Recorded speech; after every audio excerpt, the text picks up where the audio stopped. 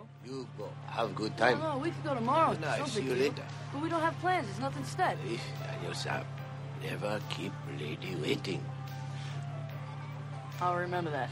I'll see you later. Hi. Sorry to keep you waiting. Welcome to Karate Kid 2 Minutes, a podcast where we discuss the Karate Kid Part 2 sightseeing minutes at a time. I'm Robin. I'm Matt.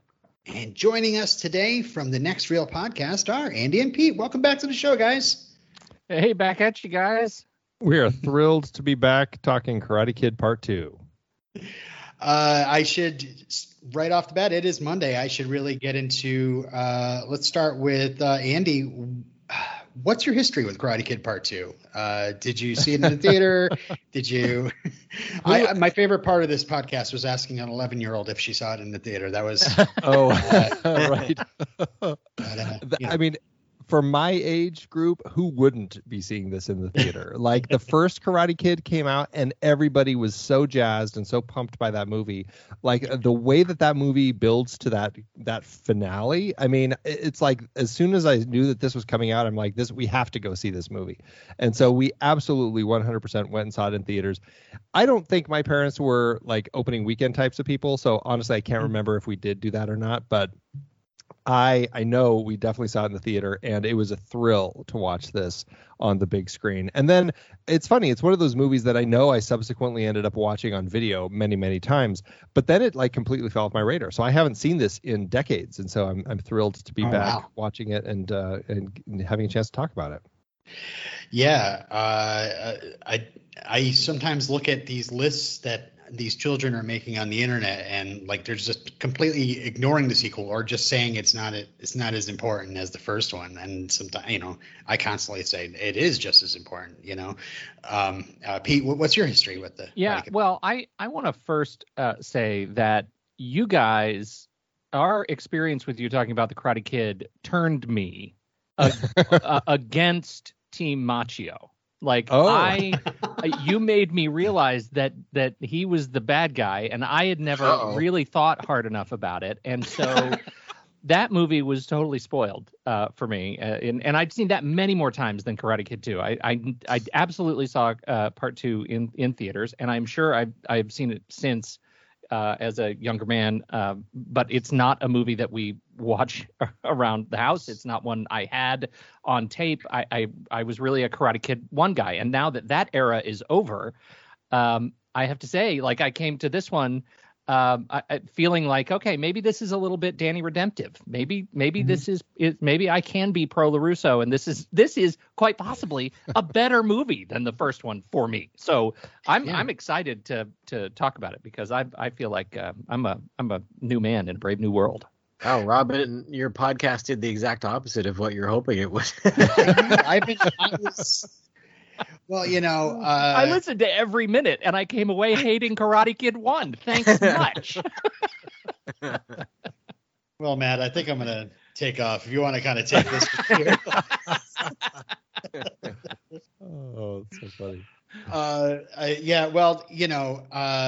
The latest theory, and I try to think of every kind of way to look at this movie, but I mean, if you do want to keep going with the Daniel is the real villain of the story, he did ruin the vegetable economy in Tony Village.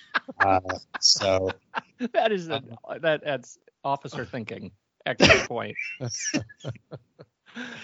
All right. Well, today we're talking about minutes 60 to 62 of the Karate Kid Part 2. They begin with Daniel regaining focus and ends with a challenge to a race.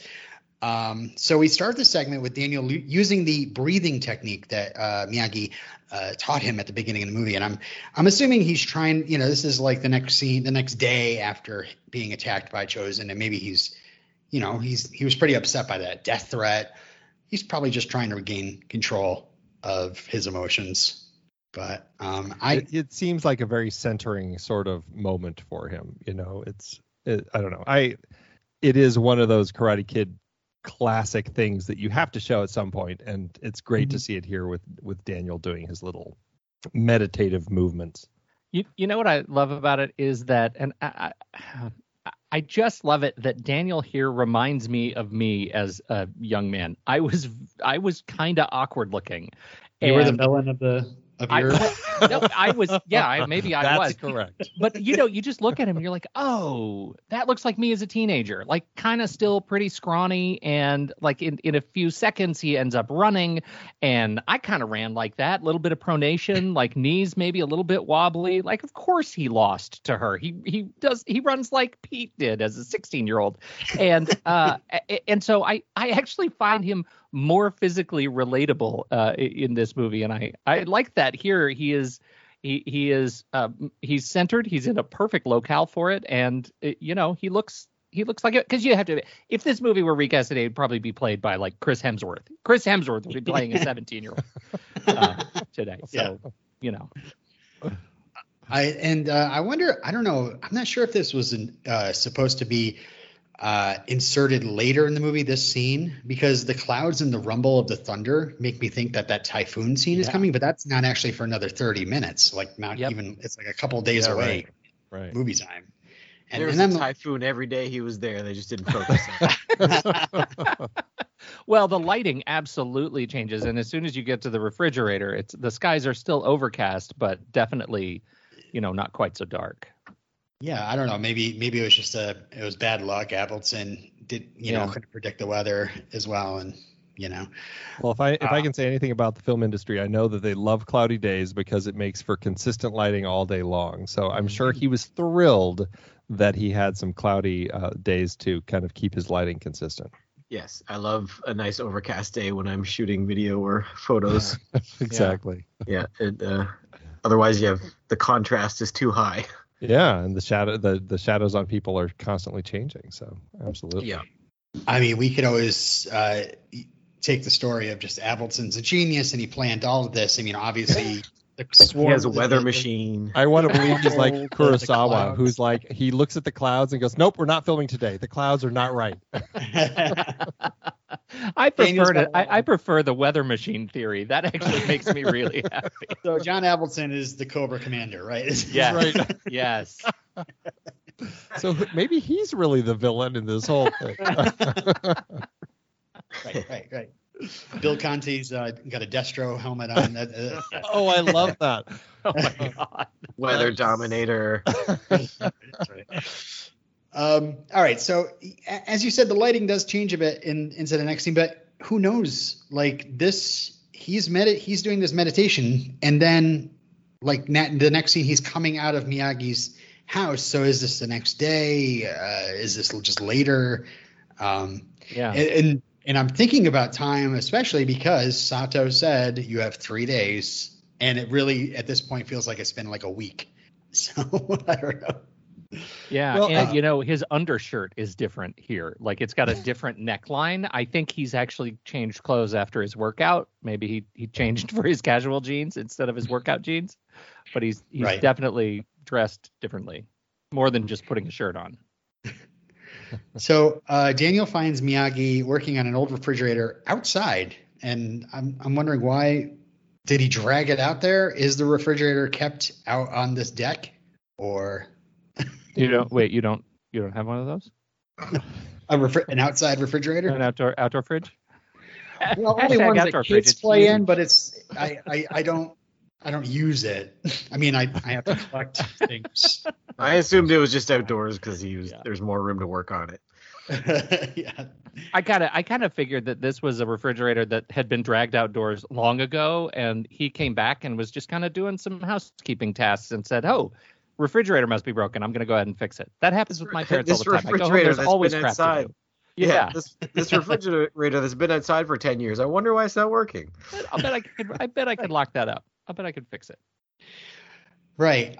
So I'm sorry to say this, but I don't know. I don't have any idea what part Miyagi needs to replace, but I did notice the insulation on the refrigerator.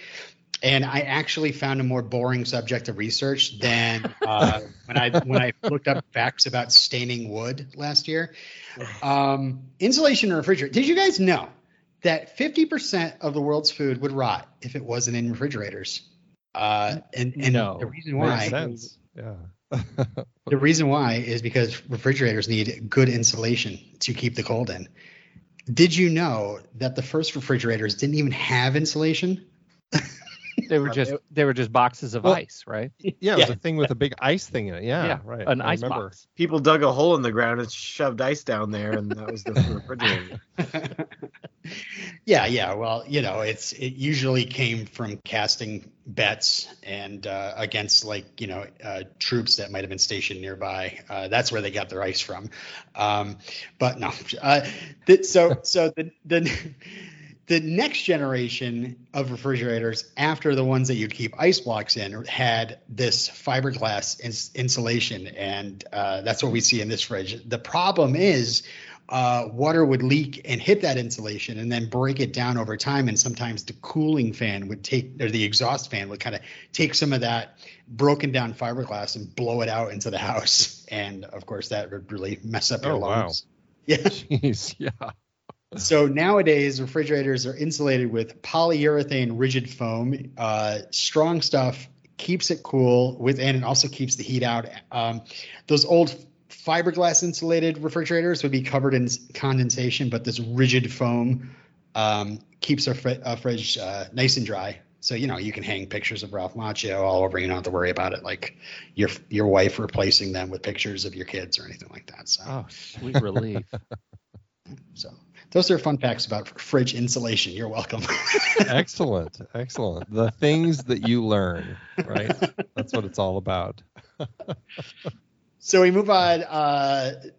Miyagi offers Daniel to go to the city with him, and Daniel's got a sightseeing trip with Kumiko. Right. Let's be clear. And I love that Kumiko literally just pulled in. She's waiting for him, and he's all ready to blow her off. Like, no, I'm good. She can go. Yeah, right. I know he's the worst. And I'm going to hang out with Miyagi. Like, that's his whole thing. And at least Miyagi has some brains, right? Although it is such a strange move on Miyagi's part to turn his back to her down on the road like he's telling Daniel a secret here. It's such a strange little move. I know he whispers to him never keep the girl wait. Well, you think did he think she was in danger of hearing what he was saying? Right, yeah. Exactly. It's so strange. That car is about to explode, but she's really far away. But she could still hear him. I pictured Miyagi in that moment clenched teeth going, "You are going to blow this. Please do not do this." Absolutely. You're making me look bad. I do like that, though, the little dating advice from Miyagi. Yeah. It's cute. It's cute. Well, and let's be honest. I mean, the framing of this, we know why there are refrigerators out here. I'd like to say it's for a story point, but really, Avildsen was probably running late and was like, you know what? Let's move the fridge outside. We'll get it all in one shot. We won't have to worry about it. And the sad story of filmmaking production needs to kind of get what you need. Well, it was probably outside because it was running. Yeah. Right. Sorry. In the original shooting script, Miyagi was actually going to Naha to change the title on his family home and give it to Yukie. Oh. And also, instead of Miyagi fixing a fridge, Miyagi was instructing Daniel more on the drum technique, showing him that if you use your hips, you can put more power into it. And Daniel takes it takes to it pretty easily, and he calls himself a karate genius. And Miyagi goes, humble too. And so when Daniel starts teasing Miyagi a bit about how he's giving his family home to Yukie because he loves her, Miyagi tells him to use his hips and not his lips. That was not written. So they wrote that down? That's a classic Karate Kid 2 line. Wow. That could have been. I wonder why they cut that one. And finally, the alternate version says that he goes, he's like, what is the other half of the drum technique? You got to tell me. And Miyagi tells him again, ask the drum. And Daniel says, drums don't talk. And Miyagi says, they do to karate geniuses. Oh. Snap, Miyagi. Wow. Oh, see, that's the best part about this movie is Miyagi brings sass. Yeah. Even the unwritten sass, or the unproduced sass, it's all there. It's so good. He is full on sass. But like to me, I feel like, in the movie, like Daniel, he realized I've been just constantly trying to make the case for Daniel the good boy. Like Daniel came here not for a vacation, but to help his good friend. And now his chief priority, no matter if there's a pretty girl, his chief priority is to make Mr. Miyagi happy and to support him. And so he's ready to jump anytime Miyagi could possibly need anything from him. So clearly, I mean, he's ready to dump his date for him just to fix a fridge. I mean, he is like hardcore. Like, what can I do for you? And one does not lightly dump Tamlin Tomita. Let me just say, one does not do that lightly. Hear, hear. So yeah, Miyagi says that classic line, "Never keep lady waiting." And I like just the familiarity between the two, because he kind of puts his hand on his shoulder. He's like, "I'll remember that," just kind of like another Miyagi-ism. You're awesome. I'm gonna go. I'm sure it's come up countless times on this show before we have arrived, but just have to put it out there. The way that all the Japanese people speak is very off-putting, and it's a little frustrating to listen to. In the course of this entire film. Yeah. So again, I'm sure everybody's already said that, but just have to put it out there. It is one of those things for us as well. Yeah, it's pretty bad, especially when they're speaking to each other. It's just weird. Mm-hmm. I came to this podcast, this season of the podcast, loaded with a Sato impersonation that would be so awesome, and then Matt immediately shut me. No, that's not a good idea. You're not going to do that. You can do that in your head and real in your head. I will say with Sato, I'm disappointed we don't get any Sato minutes, but it's so funny how his voice goes it's very gravelly through the entire film until he kind of shifts and later in the film, and all of a sudden it's not gravelly anymore. Like he loses his angry voice, and I just have to say that. I know it's completely unrelated to these minutes, but right. Love it. Yeah, it's like the dark side is exactly isn't taking over anymore. Right. You guys should hear Andy when he's not using podcast voices. Very different.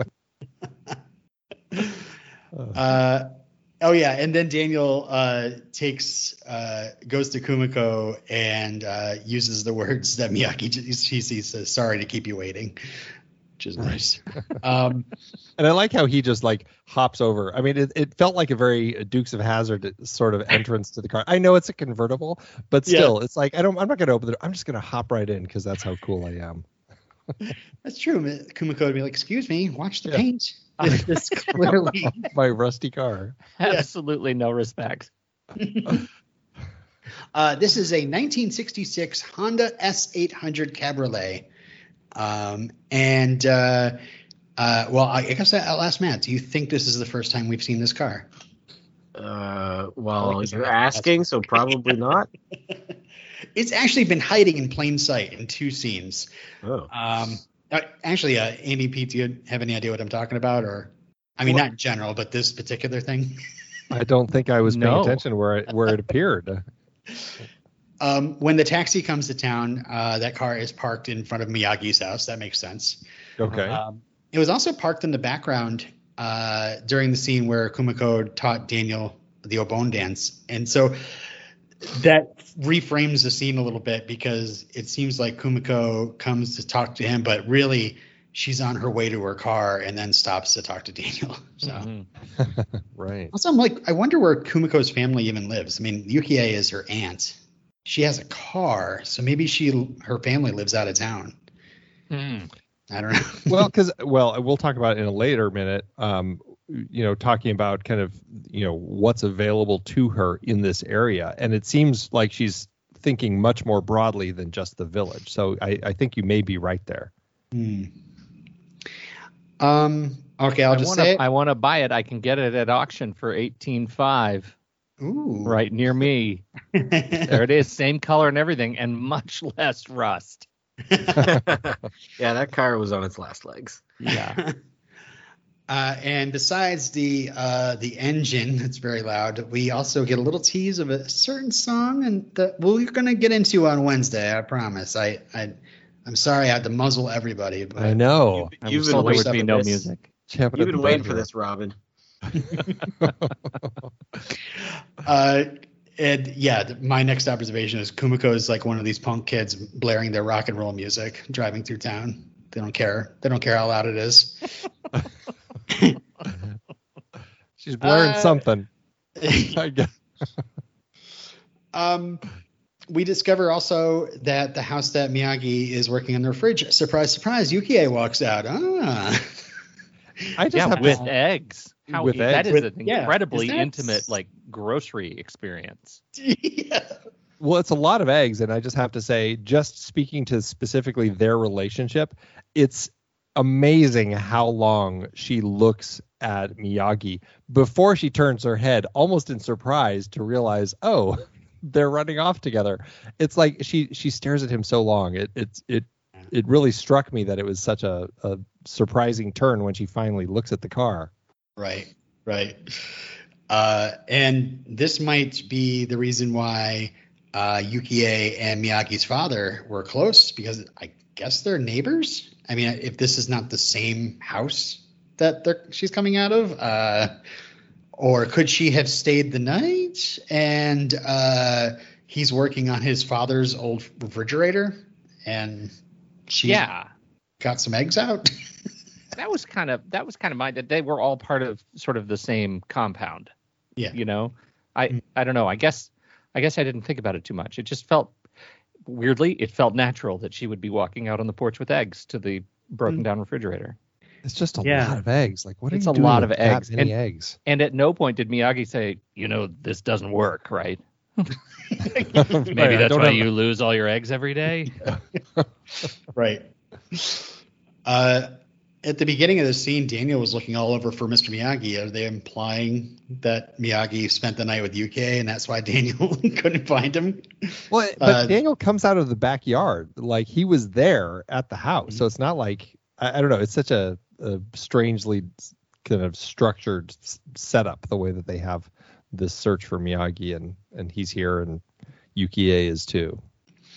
Right. I just think they're really implying there was some sort of intimate thing that went on, that they're both smiling at each other, and it's almost like an old Western. You don't ever see anything. Then he's doing the traditional post-coitus handyman work.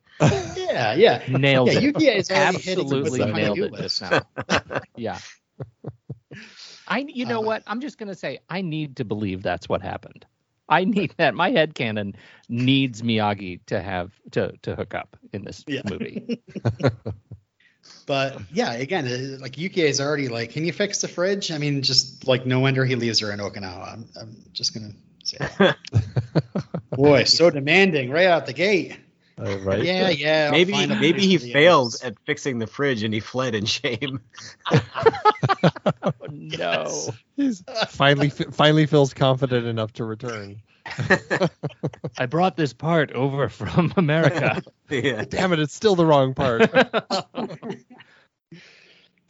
So we get a little bit of a parallel, I guess, to the opening of Karate Kid 1, where there's a car driving away and there's like teenagers chasing Daniel and his mom out of town. Now these little girls are doing the same with their pitchforks. Get the hell out! It's such a strange little moment, because I feel like that's something you see in again, it's depictions in cinema of rural, like very rural communities, like in Africa or something like that. And it's like, here we're seeing it in the village, and I guess it's just a bunch of like girls. I don't know if they're just all taken with Daniel or what they're really trying to say here, but literally it's like 5 little girls who are running after him. They just have nothing else to do. Where are your parents? Right. I mean, do they have parents? Like, are these children like some sort of like cherub angels that visit every time there's love in the air and they giggle? Yes. Well, then what we cut away from is the fact that they're going to turn around and run right at the couple in the front of the screen, because these two certainly have some love in the air too. Yeah, I had a laugh imagining this idea that they'd show up every time some sort of like love is in the air, like Daniel and Kumiko spying on the tea ceremony and being quiet, and all of a sudden from behind them they hear this. It's the middle of the night. Go home. You just have to know that every time love happens in Okinawa. A million cherub children giggle. I mean, it's a small island, but not that small for love. You will be visited by 6 7-year-old girls. Right. They're so innocently like playing like ring around the Rosie or something, but they're really not. They're there. They're there for you.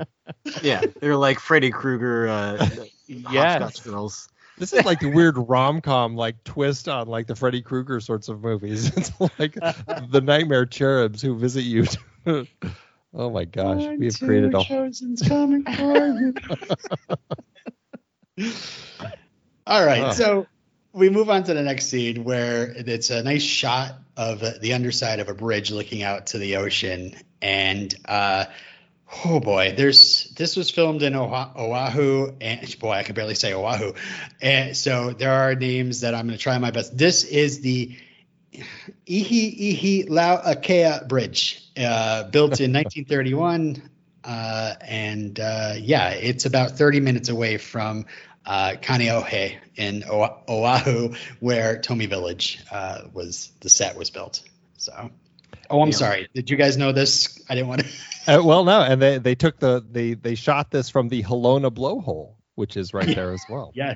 There you go. This whole beach area is located. Oh God. Alongside Kalaniaole Highway between the Lanai Lookout and the Halona Blowhole, which you guys are doing great, by the way. I just want you to know I support you. Keep it coming. Now Daniel says it reminds him of the Palisades, which I can pronounce a lot easier. Palisade. Yeah. So I, of course, looked up Palisades facts. So the Palisades, I don't know if you guys are familiar with them.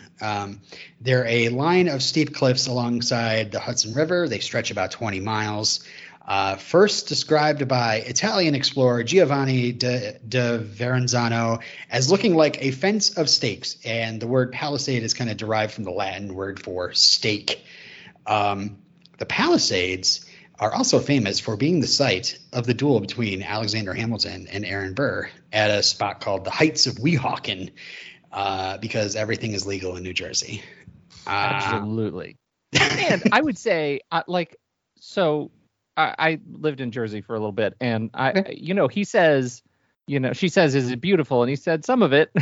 Well, that's true. And the Palisades, I think, are fascinating. Like Palisades Interstate Park it's a fascinating location, like geologically, and it is really interesting. And they do not call New Jersey the Garden State for nothing. So if you've never been there, don't go to Passaic, don't go to Jersey City, but there are a lot of places in Jersey that are beautiful, and the Palisades is a fascinating geological structure to kind of behold. I don't think where they are in the movie is anything like the Palisades. It does not remind me at all.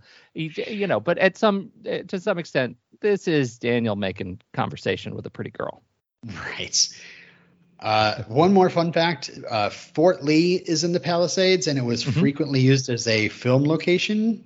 One of the most notable of these serials is called The Perils of Pauline, which helped popularize the term cliffhanger. Right. That's interesting, because that's probably the cliff she was hanging off of in the actual cliffhanger. Oh, interesting. Yeah. Milton Berle actually noted that The Perils of Pauline was his first film credit, playing a young boy. So we're really straying Karate Kid Part 2. But I was like, oh, that's interesting. In the shooting script, actually, it does describe this as being a lot steeper, in that Kumiko and Daniel scale a fence to get into this area.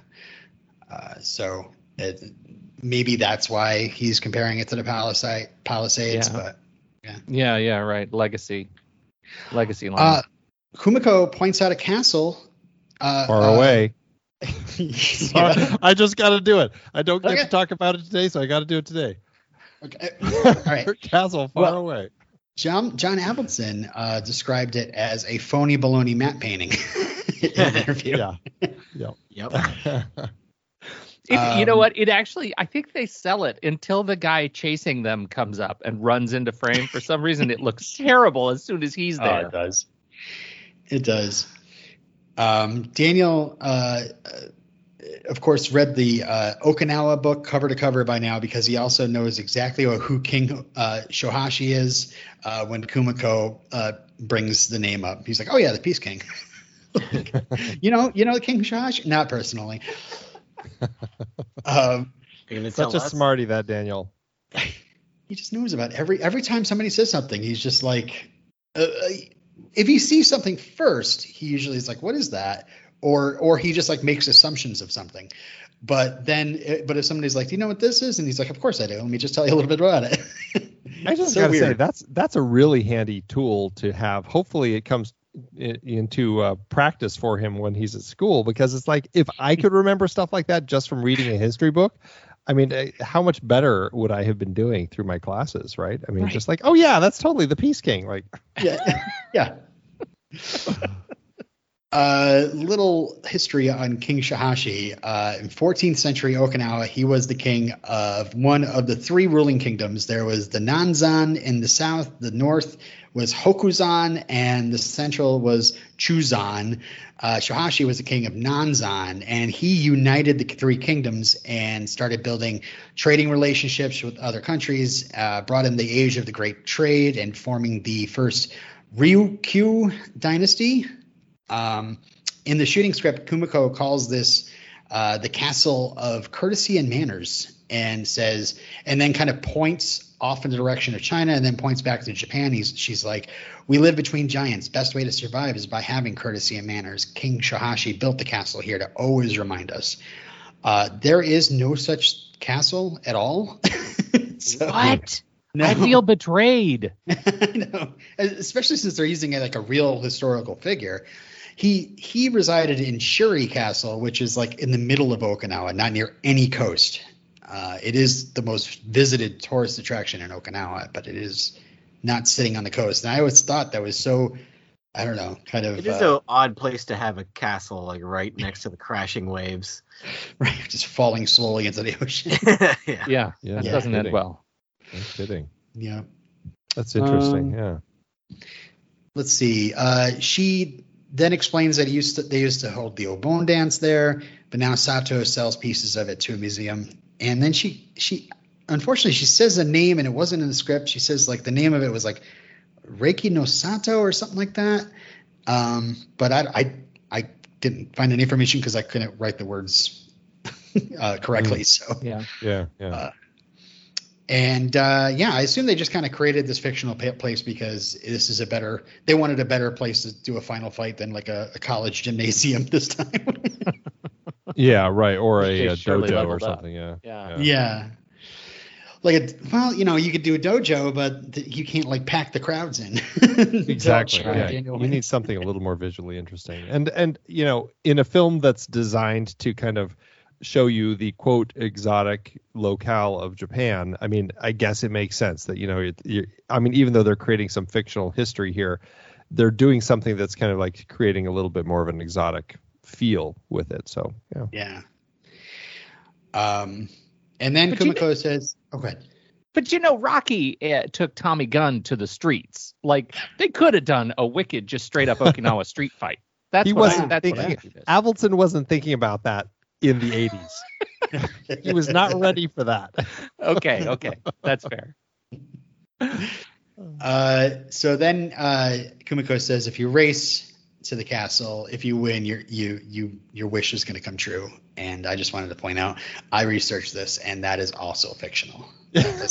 I'm glad you did the research on that, because I was really wondering. I'm like, that seems like the easiest way to get your wish to come true. Just race to the castle. Whoever's there first wins and gets their wish. Like, wow. I will split the money with you. Right. I wish for more wishes for both of us. I need some more money. Let's go back to the castle and race down there again. I want to see Robin's published research on wishes. Yes, definitely.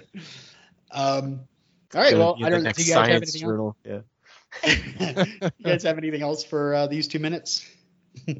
I mean, again, just we've talked a little bit about Kimiko, but she's just, I mean, it's really, she's just adorable. Tamlyn Tomita is just great in the role. I love her, and she has, when she's getting very frustrated about Sato and what he's doing there, it's just like she has that little moment where she's a little more serious and upset about all of it, and it's cute. I mean, it works well in context of the film, so I love her. So it's great to see this little moment with her. For sure.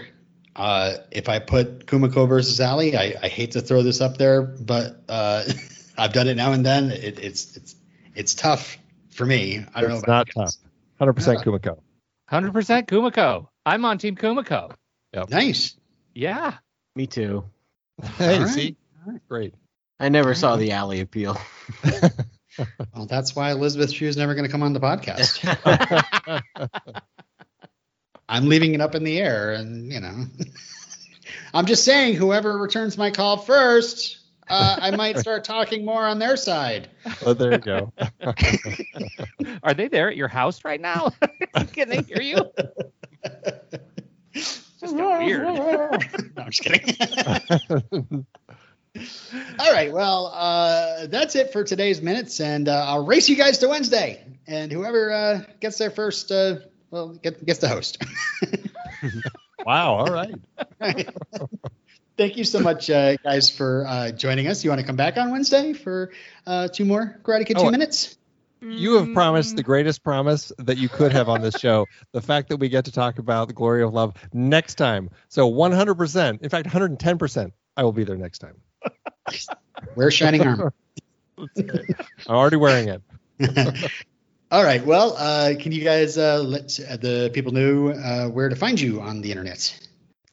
Yeah, we have a couple homes. We have the Next Reel Film podcast, where we're talking about a movie every week in a variety of different series. And I think right now we're doing horror debuts. So we have a lot of horror films that we're talking about for the next month and a half.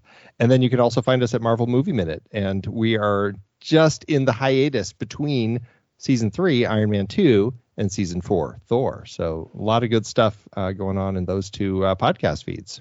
Perfect time to jump on board, I'd say. Absolutely.